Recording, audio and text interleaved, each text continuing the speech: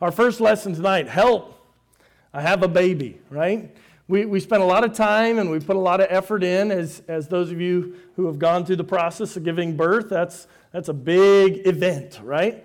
And I remember when my wife and I found out that we were expecting our first child, how exciting it was and how excited we were about everything. And as the father, there was a little mixture of excitement and fear for me at the same time, right? You're excited, wow, we're going to have a baby, but now you're a little bit afraid. Oh, great, what do I do with this baby? And I think for a dad, maybe your feelings are a little bit different than for mom. And at least for me as a dad, it didn't hit me quite the same as it did her for a little bit of time, as she, I think, was wrapping her arms around the reality of it a little bit sooner than I was because this child was inside of her as opposed to me, and I'm just from the outside looking in. But I remember when we went for that first ultrasound and they put that on there and we started looking and seeing those little images of the baby, and it became very real for me at that moment as you realize this is real, this is really going to happen. And we spent all kinds of time preparing. We went to Babies R Us so many different times and shopped all the sales.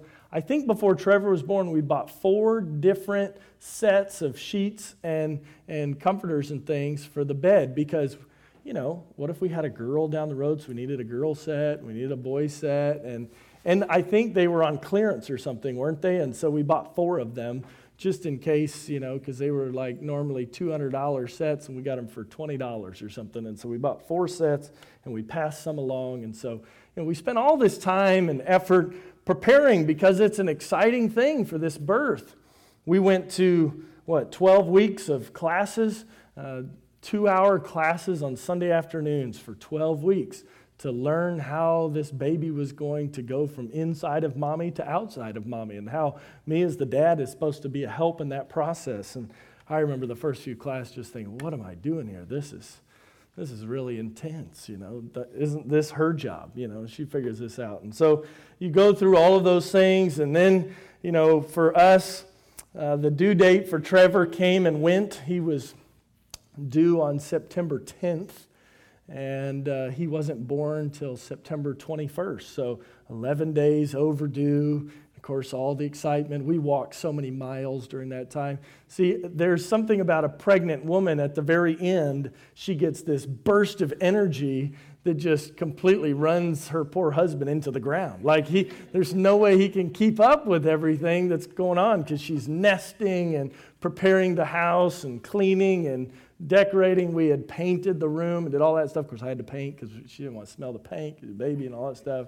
And so we're getting everything just set, and we walked and we walked and we walked, trying to get this baby to come. And of course, by day 6 and 7 overdue, she's online. What kind of tea can I drink? And rub my toes just like this and do all these things, trying to, and of course, everybody, all the helpful ladies with their recommendations. Oh, well, I did this, or lay this way, or do this. And that'll get the baby to come. And day after day. And of course, then the doctor's going, well, if it doesn't come soon, we're going to have to schedule to have this baby induced. And Shandy's like, no, I'm ready. We did 12 weeks of classes, 2 hours a day. We're going to do this the natural way. We're not going to go through all of that. And so day after day, and finally, day 11, well, it was really day 10 when labor started. And so what was it, 34 hours or something like that of labor. Shandy's a trooper. And then an hour of pushing, and little Trevor finally made his grand entrance into the world. Only wasn't so little, 10 pounds, 4 ounces, 21 and a half inches long, and 14-inch head, I think. And so he was a big boy coming into the world, and it was very exciting. So I think, men, we can all stop for a moment and appreciate how much work the ladies go through to just bring these children into the world. But as you know the process, the baby's born, and your child, and it's wonderful, and you're putting him in different outfits or her in different outfits, and you're changing their diaper all the time, and mommy's learning how to nurse, and all the things are happening, and the nurses are coming in and out of the room. And then finally, after a day or two, if you have it in the hospital, of course, if you have it at home, this happens even faster. But after a day or two, then they send you home with this new little one. And I remember they wouldn't let Shandy walk out of the hospital. She has to be wheeled out in a wheelchair. Of course, she's been walking all around up to that point, but she's got to get in a wheelchair to ride out of the hospital. And of course, they wouldn't let me carry Trevor. He has to be strapped in his car seat and ride out on his cart out the door. And I'm thinking, well, when I get out there, I'm going to be throwing him up in the air and do all that stuff. I'm a dad. We're ready to do this stuff. And we get out there and we get him buckled in his seat, and they made sure everything was just right, and we're ready to drive away. And, the way I drove home was a lot different than I drove to the hospital. You go to the hospital, you're in a hurry, you're ready to go and get this baby born, and then on the way home, you're careful, and you drive, you're looking this way and that. And then you get there to your house, and you pull this baby out. And I think at that moment, it hits you, if it hasn't already, help. I've had a baby, right? Now it's real. We've done all this work and put all this time and all this effort into giving birth, but really, we've only just started. And I think in our culture today, and this is true in many different areas in our culture, it's true in marriages as well, we put lots of effort into the beginning of the thing, all the planning that goes into a wedding, for example, and all the money that's spent. And while those are wonderful things, and not to take away from any of that, but the giving birth of that child is only the very beginning, and now there's the life. And what do we do with this baby that we have? Well, I want to read to you from Psalm 127 as we start out tonight. I don't know. Is there a way to... Oh, you've got it. Perfect. Psalm 127. We're going to look at several different passages of Scripture tonight. Psalm 127 says this, "Except the Lord build the house, they labor in vain that build it." Now, this verse is often used when churches are getting ready for a building project and they're going to build a big building, and they say, God has to build this house, and if he doesn't, we labor in vain. But let's think about it in the context of our own home. Unless God builds our house, we're wasting our time. That's what this says. They labor in vain that build it. Except the Lord keep the city, the watchman waketh but in vain. So unless God is protecting our city, this watchman who gets up in the night to see the enemy coming, he's really wasting his time. Verse 2, "It is vain for you to rise up early, to sit up late, to eat the bread of sorrows, for so he giveth his beloved sleep. Lo, children are an heritage of the Lord, and the fruit of the womb is his reward. As arrows are in the hand of a mighty man, so are children of the youth. Happy is the man that hath his quiver full of them. They shall not be ashamed, but they shall speak with the enemies in the gate." Now, I agree, if a church is going and building a building and doing something, we want God to be a part of it. But Psalm 127 is really dealing with the family. It's really dealing with the house that the Lord is building is our own house. It's our own home. It's our own family. And I think we can see several things tonight by way of introduction. The first one is that every child is a treasure. When God gives us a child, it is a treasure. He says in verse 3, "Lo, children are an heritage of the Lord." This is a treasure. And I hope that in this group tonight that you all understand that. But the reality is we live in a world today, in a culture today that does not value the life of children in many ways. We live in a world where, like for example, we had some friends just this week who were asking for prayer because she's pregnant with their first child, and they were doing an ultrasound and saw some issues with the baby's heart. And the doctor informed them that this child was going to have surgery as soon as he was born, and he was going to be in ICU for several weeks and would probably have a number of surgeries through his life. And with his particular heart condition, he may not live to adulthood. And we live in a culture where when those tests are run, the doctor will then come in and say, "Do you want to continue with this pregnancy?" And folks, every child is a treasure. It is a gift from the Lord. Now, gifts sometimes come in different shapes and sizes. They sometimes look a little different. They don't all function exactly the same, right? Not every child is going to have the same cognitive ability or physical ability, but every child is a treasure. And if we're going to understand biblical parenting, we've got to understand it from God's perspective. That if God gives us a child, it's a gift from Him. And He may not give all of us children. Some people are unable to have children. Some people are not married, and so they don't have children. Other people, they're married, but God doesn't bless their marriage with children. Doesn't mean God doesn't love them. It's just God hasn't given them that particular gift. But if God has given you a child, it's a gift from the Lord. A child is a treasure. Secondly, I want us to understand that a child is not just a treasure, it's on loan from God. This is not just our child, this is God's child. He's the one that gave it to us. Jeremiah chapter 1 and verse 5, the Bible actually talks about the prophet Jeremiah before he was even born. And it says there, before I formed thee in the belly, I knew thee. And before thou camest forth out of the womb, I sanctified thee, and I ordained thee a prophet unto the nations. God had a plan and a purpose for Jeremiah's life before Jeremiah was even born. And take the name of your child that you have right now, or maybe some list somewhere of some imaginary child that you hope to have someday, right? And you could put their name in that blank and say, God has a plan. It may be to be a prophet. It may not be to be a prophet, but He has a plan for each and every child's life. This child that God has given me or that God has given you is on loan from Him. And this is very important to remember because ownership is important, isn't it? We have to understand ownership because when we understand the ownership of a thing, we understand better how it should be treated and how it should be valued, right?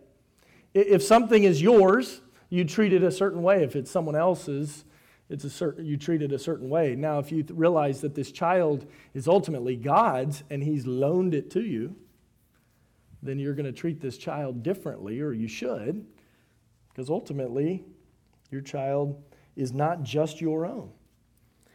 And then thirdly, parenting requires more than intuition. And Shandy was asking me this afternoon as I was looking over the notes again for tonight. She said, what's the thing that's really convicting to you from this lesson that you're going to teach tonight? I said, it's this point. That parenting requires more than intuition. I'm thankful to have grown up in a good home with parents who love me. They still love me and they're still here. But I parent, I know, just like you probably parent, a lot like your parents parented you. That's kind of natural for people to do. But it's easy for me to fall back on that and say, well, my parents did it this way, so I should do it this way, and not go back to God's Word and say, what does the Bible say? Right? This is not saying my parents did it wrong and I need to do it differently than them. But it's easy just to live by what feels right to us and not really know what is right from God's Word. And so that's what we're going to strive to do over the next several weeks, is look at God's Word to find out what is right. Again, Psalm 127 verse 1, except the Lord build the house, they labor in vain that build it. Unless God is the one that does it, we are doing it in vain. And then you can look at Matthew chapter 7 and verse 24. The Bible says, it's talking about the gifts that come from God. And it says, let me get turned over there, Matthew 7, verse 24. Therefore, whosoever heareth these sayings of mine and doeth them, I will liken him unto a wise man which built his house upon a rock. And the rain descended, and the floods came, and the winds blew and beat upon that house, and it fell not, for it was founded upon a rock. So what's his comparison, right? The one who is building their house on a rock is the same as what? It's the man that what? What is he doing? The Bible's giving us an illustration here. Right, he's wise. He's taking, notice he says, who hears the sayings of mine, right? Here's what God is saying and does them, right? So if you hear what God says and you do what God says, the Bible says you're like a wise man who went and built his house on a good, strong foundation, a rock. But he said also, everyone that heareth these sayings of mine, verse 26, and doeth them not, shall be likened unto a foolish man which built his house upon the sand. And the rain descended, and the floods came, and the winds blew and beat upon that house, and it fell, and great was the fall of it. We talked about storms this morning, right? And how Jesus is with us in the storm. Storms come in life. And there's going to be storms in your family. And there's going to be storms in the process of raising children. It's a difficult process.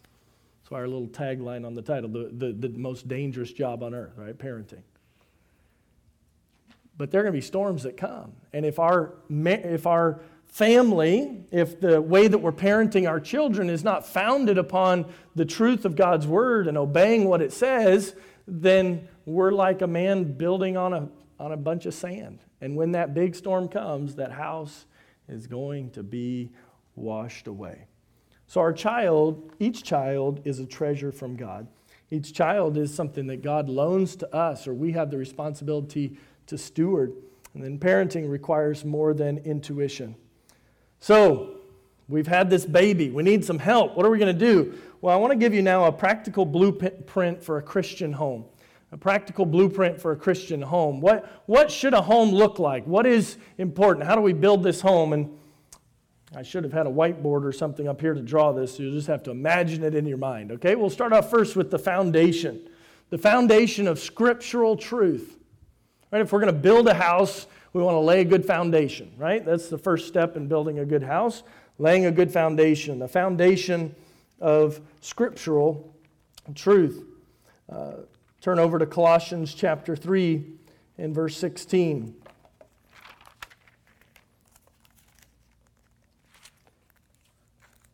Colossians 3 verse 16. Let the word of Christ dwell in you richly in all wisdom, teaching and admonishing one another in psalms, hymns, and spiritual songs, singing with grace in your hearts to the Lord. The first part of that verse, let the word of Christ dwell in you richly. God's word should fill everything that we do. And there's a specific admonition to parents in that other passage, Deuteronomy chapter 6 and verse 6 and 7. Deuteronomy 6 and verse 6 and 7. And if you've gone through the Continue book, you'll see this is referenced in talking about the preservation of God's word in lesson number 1. But Deuteronomy 6, verse 6 and 7. And these words which I command thee this day shall be in thine heart. Verse 7. And thou shalt teach them unto thy children. Teach them diligently unto thy children, and shalt talk of them when thou sittest in thine house, when thou walkest by the way, and when thou liest down, and when thou risest up. So when should we be teaching our children God's word? All the time, right? This is talking about a parent who's just talking about the things of God all the time, right? So for many of us, right, church is something we kind of compartmentalize, right? We have church time and then we have the rest of our life. And what this is teaching us, that if we're going to be a godly parent, that God wants to be in everything that we do. So we get up in the morning. Hey kids, good morning. Let's have breakfast. Let's pray. God gave us this food. We can thank God for the food that He gave us. Hey kids, I was reading in my Bible this morning. Here's a verse that God showed me. We go throughout our day. Kids are heading out the door to go to school, or maybe they're too little to go to school. They're playing around the house, and maybe your house might be like our house. We have some songs playing that have scripture verses in them, or teaching Bible truths in them. We're trying to fill their heads with God's word all the time. Hey, it's lunchtime. Let's all come have lunch. Oh, we're fighting, right? We're having an issue. Well, the Bible tells us, be ye kind one to another. Children, you're not being kind one to another. Let's be kind because the Bible says to be kind. Going throughout the day, the afternoon, kids are coming home from their school perhaps, and they have homework that needs to be done, and they want to go play, and you're teaching them, don't be slothful, don't be lazy. The Bible says being lazy is not a good thing. The Bible says, go to the ant, thou sluggard. You know what, boys and girls? We could go look at the ants and see how hard they work to build their house. And the Bible says they're doing that so they're prepared for the winter time. And children, it's important to prepare yourself and to work hard and to study and to learn and apply yourself. And all throughout the day, right? When we sit down, when we rise up, when we lie down, when we eat, everything we're doing, it ought to just be coming out of us. But parents and future parents, that's something that means we have to be constantly filling ourselves with God's word. Because what you're full of is what will come out of you, right? If you're full of anger, anger comes out, every little thing that happens. If you're full of God's word, then every little thing, you've got scripture for that. And that only comes by work, right? It only comes through effort to fill yourself up with God's word and God's mind on things. And we all know parenting is a hard thing, right? You're going to be very tired if you're not already. It's a tiring thing to do. But it doesn't have to be tiresome, right? It's tiring, it wears us out, but we need to find our strength in the Lord, right? So that instead of being worn out and ready to quit, we continue to stay faithful. We remember, wait a minute, this child is a gift from God. So when I'm tired, this is God's gift to me. And it's on loan to me, if you will. And I'm to raise this child to then go on and serve the Lord. We'll get into that in a minute, because at the end of Psalm 127, he talks about how children are like arrows in the hand of an archer, right? Being shot out. God is preparing these children to go out into this world and to do something special for him. He's got a plan for their life. But God's word needs to fill us. It's got to be the foundation of our home. Dads, I would really challenge you about this. My wife is good about this. She is very careful about these things. But as a dad, you can get busy, you run around doing your things, and you forget, I need to help lay this foundation of my home to be full of Scripture, right? You're going to come home from work, perhaps, and you'll be tired, and you'll be worn out, and you're just going to sit and do something else. But remember, we've got to keep laying that scriptural foundation in our home. And then the second part of this foundation then is a foundation of loving acceptance. Right? Another layer, if you will, to this foundation. Because as we build this foundation, we've got scriptural truth, but truth without love doesn't go very far, does it? You can be really right and still be really wrong, right? Because of the way that you present it. So if we're laying this foundation in truth, we also need to add to this foundation loving acceptance. 1 Thessalonians 2:7. 1 Thessalonians chapter 2, verse 7.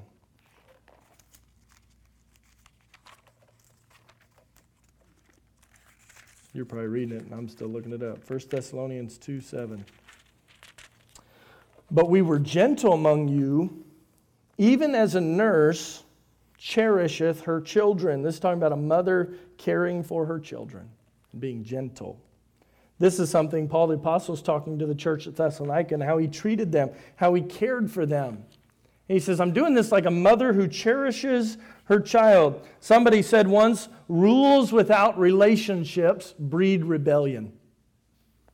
Right? You try to have rules and standards, and this is how it's going to work in our home. But if there's no relationship there, it turns into rebellion. The Bible tells us as dads, Ephesians chapter 6, fathers, provoke not your children to wrath. Right? We can do that when we're full of rules and correction, but there's no love. So this foundation of scriptural authority, scriptural truth, that God's word has the answer. See, what's wonderful is when your children are little, as children, their faith is a lot better than often our faith as adults. And they're ready to trust you. They're ready to trust what you have to say because you're their parent. And you have the opportunity to point them to Christ at a young age by laying this foundation of scriptural truth, by then adding this foundation of loving acceptance. And then, of course, we're building a home. We've got a good foundation. Now we've got to put up some walls, right? So the pillar or wall of time in nurture. Time in nurture. Ephesians chapter 6 and verse 4 says it this way. You fathers, provoke not your children to wrath, but bring them up in the nurture and admonition of the Lord. You could probably spell nurture this way, T-I-M-E, right? Time. It takes time to nurture something. To nurture something is to help it to grow, right? To give it what it needs to grow. And you think of nurturing a plant, right? You're just bringing it along and you're watering it carefully, you're weeding it carefully, you're tying it up so that it grows in the right direction, does the right things. Nurture takes time. And fathers, he's addressing us specifically in this verse because I think as dads, sometimes we are less likely to spend time with our children.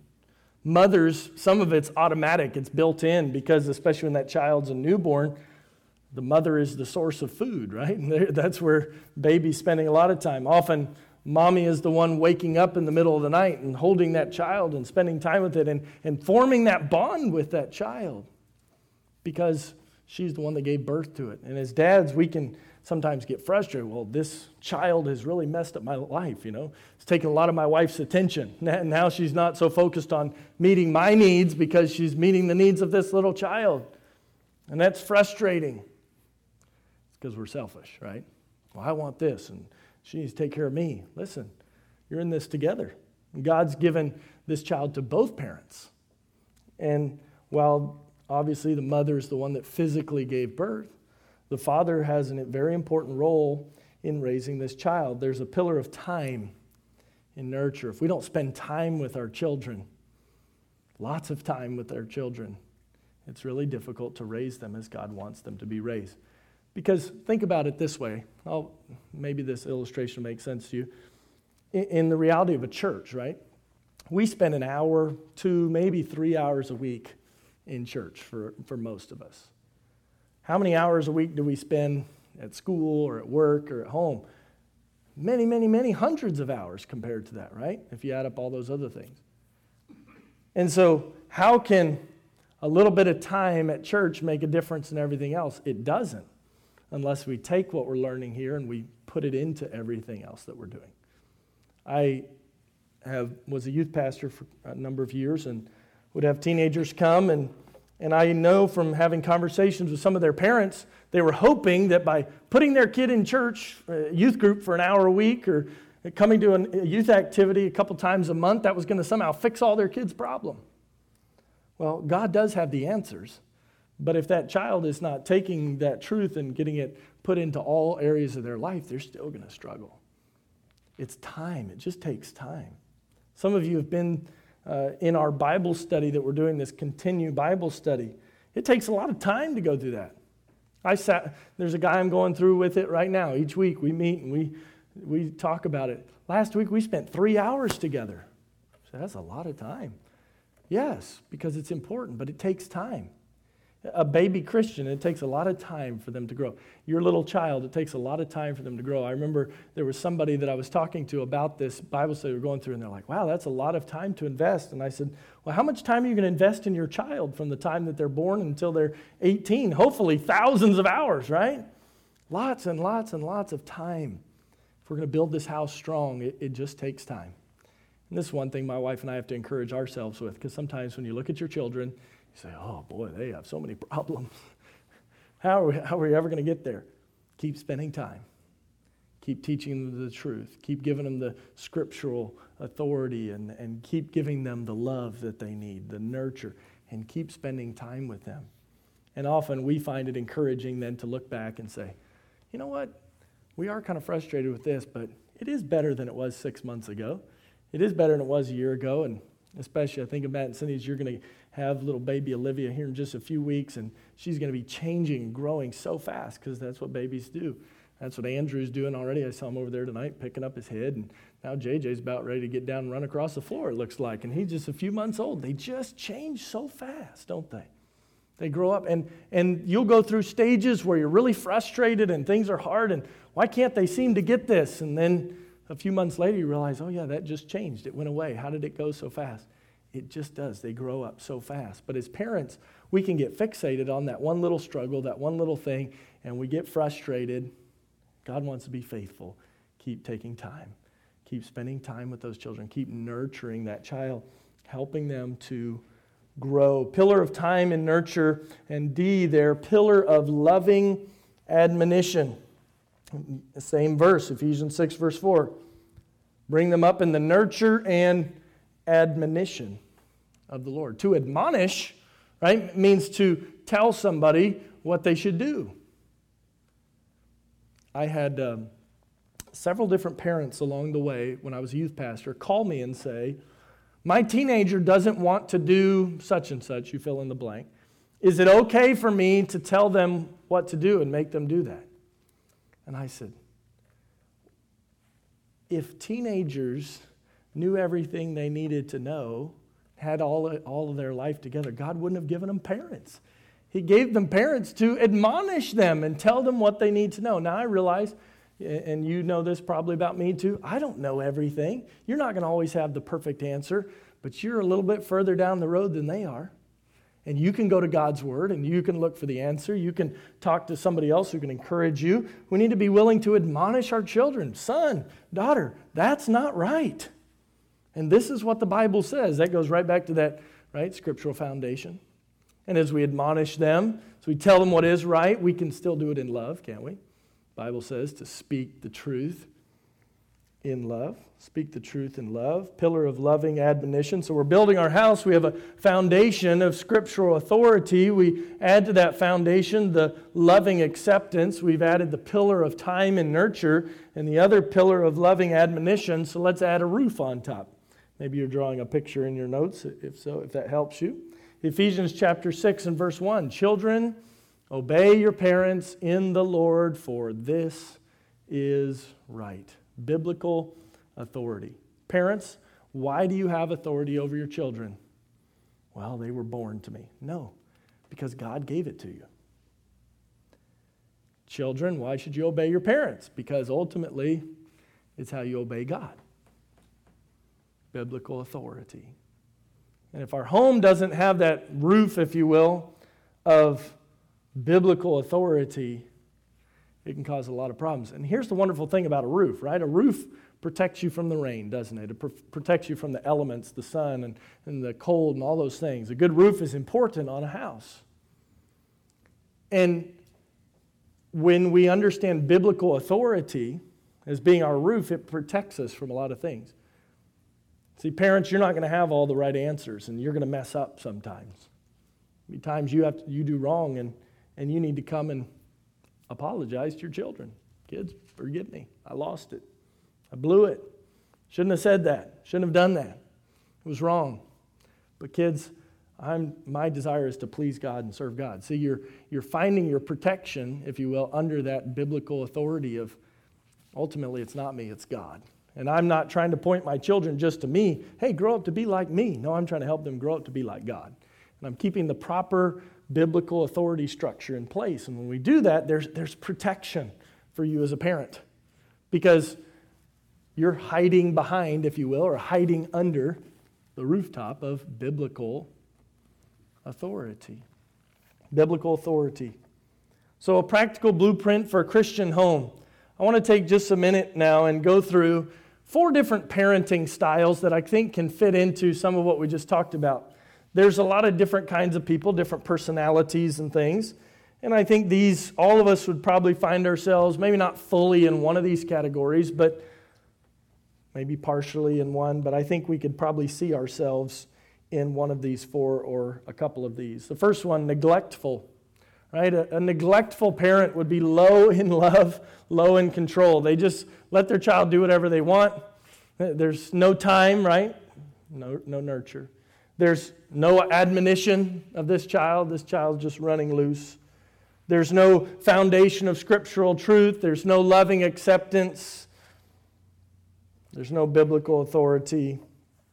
The Bible says in Proverbs 29:15, the child left to himself bringeth his mother to shame. If you neglect your children, they will bring you to shame. It's just the way it is. Children need time. I think we would all agree this is what we shouldn't be. And yet, if we allow other things to crowd out the important things in our life, we can find ourselves, at least at times, I think perhaps, in this area of neglectful parenting. This would be low in love, low in control. We've just left this child to himself. This kid is raising himself. That's a bad thing. Children are not meant to raise themselves. TVs are not good nannies, right? And while there may be a situation in your home where you need to use a daycare or something like that to help, or a babysitter, that's fine. But make sure you as the parent are the main one. The main one's raising this child. God gave them to you, right? He didn't give them to the school. He didn't give them to the daycare. He gave them to the parents. So if you have to put them in daycare so that you can go work and earn a living and provide for this child, that's okay. But boy, when you get home, invest that time in them. Spend time with them. Encourage them. Teach them truth. Do what you have to do. And if you can, do it so you can be home with them more. I think that's a wonderful thing. I think it's worth it if you have to sacrifice some financially so that you can be home with that child, especially when they're really small. It's so important. I realize that's not possible for everybody. And I don't believe that the Bible teaches that a father or a mother cannot work and provide for their family. That's fine. And you shouldn't feel guilty if that's the position that you're in.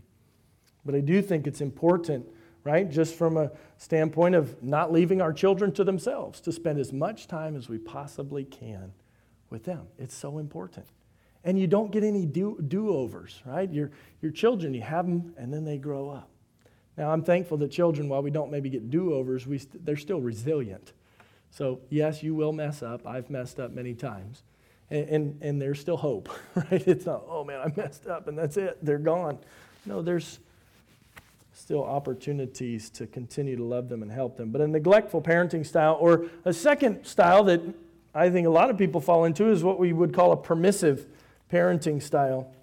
A permissive parenting style. This is one that would be high in love and low in control. High in love and low in control. Proverbs chapter 6 and verse 20 says this, "My son, keep thy father's commandment and forsake not the law of thy mother." Now, a lot of Proverbs was written by King Solomon, and he was writing it to his son. Who was his son? Rehoboam, if you know your Bible timeline of the different kings of Israel. Solomon, it was David, and then Solomon, and then Rehoboam. Now, does anybody know anything about Rehoboam? He wasn't a good king. He didn't follow in the ways of his father. Perhaps it was because Solomon was permissive, right? He's obviously telling him the right stuff to do. There's lots of love, but there wasn't much control. He may have been telling him the right stuff, but he was allowing him to live how he wanted. And when Rehoboam became king, he was a very awful king. In fact, he's the one that presided over the division of the nation of Israel. And they were divided because those 10 northern tribes said, we're not going to follow this guy. This guy just wants to tax us more. He wants to take advantage of us. He wants to use us because he just has this mentality that he owns it all and he's the king and he's going to do what he wants. He doesn't care about us. The permissive parent. And then the third style that I'll mention is the authoritarian, right? This is somebody who's low in love, but high in control, right? It's all about controlling this child, but maybe not as loving as we should be. I already referenced the passage several times that Ephesians 6:4 says, "And fathers, provoke not your children to wrath." This is what happens, dads, when we try to control our children, but we don't spend the loving, nurturing time with them that they require. Yes, our children need to be told what to do. But if we don't have a relationship, right, it goes back to the saying, rules without relationships breed rebellion. Help, I've had a child. What am I going to do now with this child? Well, we need to develop a home that has a biblical foundation with loving acceptance. We need to spend time with them, nurture our children. This loving admonition, admonish them, tell them what they need to know, but in a loving way, and then put it all under a biblical authority framework or rooftop of biblical authority. And our final parenting style, and we could call this different things, the word that I'll use tonight is authoritative, but this is what, or we could call it balanced, right? This is someone who's high in love and high in control, right?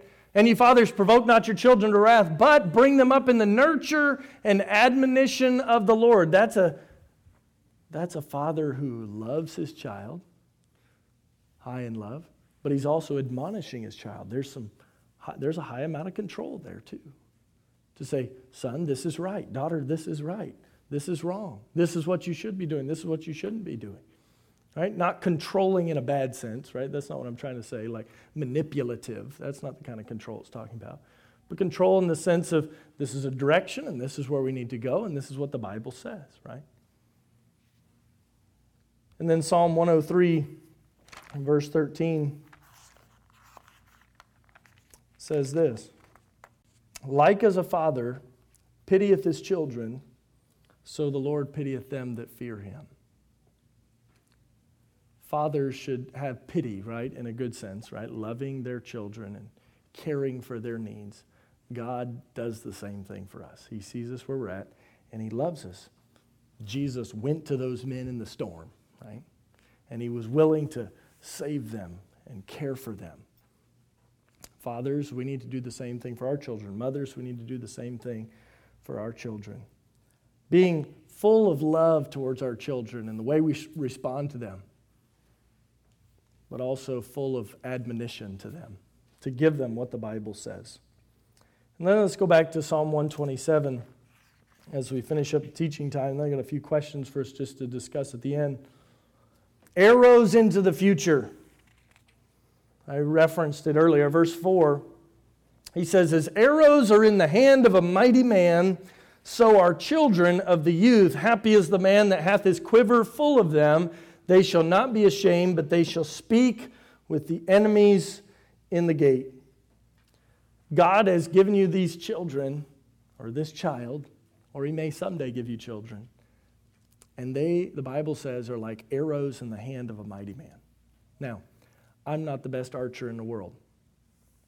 But as a boy, I sure enjoyed watching the Robin Hood cartoon, maybe like some of you did too, right? Where he could just shoot the bullseye every time on the target. And he could do all this amazing stuff with his bow and arrow.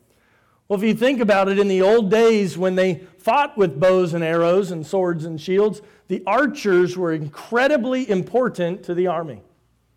Why? Well, the archer could stand back from the fight, and the archer could launch arrows into the fight much further than he could go, much faster than he could go on foot, right? Or even on horseback. That arrow, one archer could fire many arrows, right? So he could have a great impact in a large direction. That's why it says here, happy is he that has his quiver full of them. If you've got lots of arrows, you can do lots of damage to the enemy. Now, who's our enemy as Christians? Well, it's Satan. And he's fighting against us. He's fighting against God in this world. And he's trying to overcome. But he says, when we have children, if God's given us a child, we have the opportunity to launch this child out, if you will, like an arrow that can do wonderful things for the work of the Lord. Now think about an arrow. It needs to be sharp, doesn't it? It needs to be tuned properly. That arrow's crooked, it's not going to fly straight.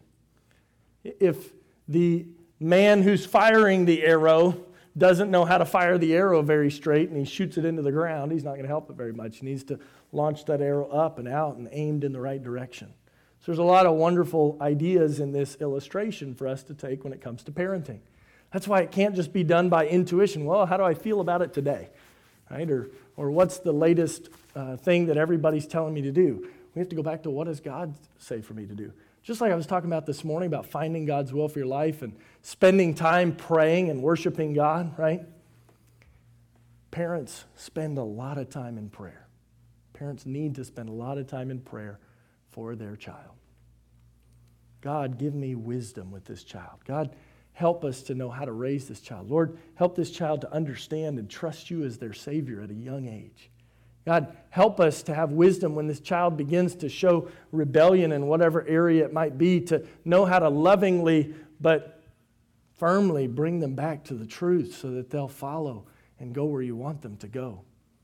God, I somehow I'm supposed to train this arrow to be straight and be sharp and be effective. And boy, God, this little one right now kind of feels like a crooked stick, you know. How do I straighten it out and tune it and sharpen it where it needs to go? Shandy and I are in that stage right now. Once we are, when you got elementary kids, you've got, and little ones, preschool, you know, you got a lot of kind of gangly, crooked things, and you're going, how's this going? And we look at our children, we see so much potential. But we want to see that potential be realized, right? We want to see them go out and do things. We have dreams and we have goals for our kids. And they're already getting dreams and goals for themselves. That's exciting things. But that's part of parenting, isn't it? Helping to launch them out, giving them a vision of what could be, right? Painting that picture for them. Oh, kids, you could do this for the Lord. You could go here. You could serve God in this way. I'm working hard to raise my boys. I don't want them to be afraid of doing anything for God. If God calls you to do it, you can do it with the Lord's help. Yes, because God's helping you, right? I want them to be excited about that. Not say, well, but it's different. Hey, if it's different, that's okay, right? There's some arrows that need to be launched in some different directions sometime. But they also need to know what's true, right? How to think for themselves, how to stand up in a world. We have conversations, my boy, older two especially, we have conversations all the time about things like, Dad, why don't we do, fill in the blank, why don't we do such and such? Why don't we play the same games, video games that some of the other kids play? Or why don't we go to these places that some of the other kids play? I said, well, finally one day I just said, boys, I'm not raising you to be like all the other kids. I want you to be different. I want you to do something different. I don't want the same outcome for you that many, many children in our culture are getting. Parents, if we want something different for our children, we have to raise them differently. We have to shape that arrow in a different way.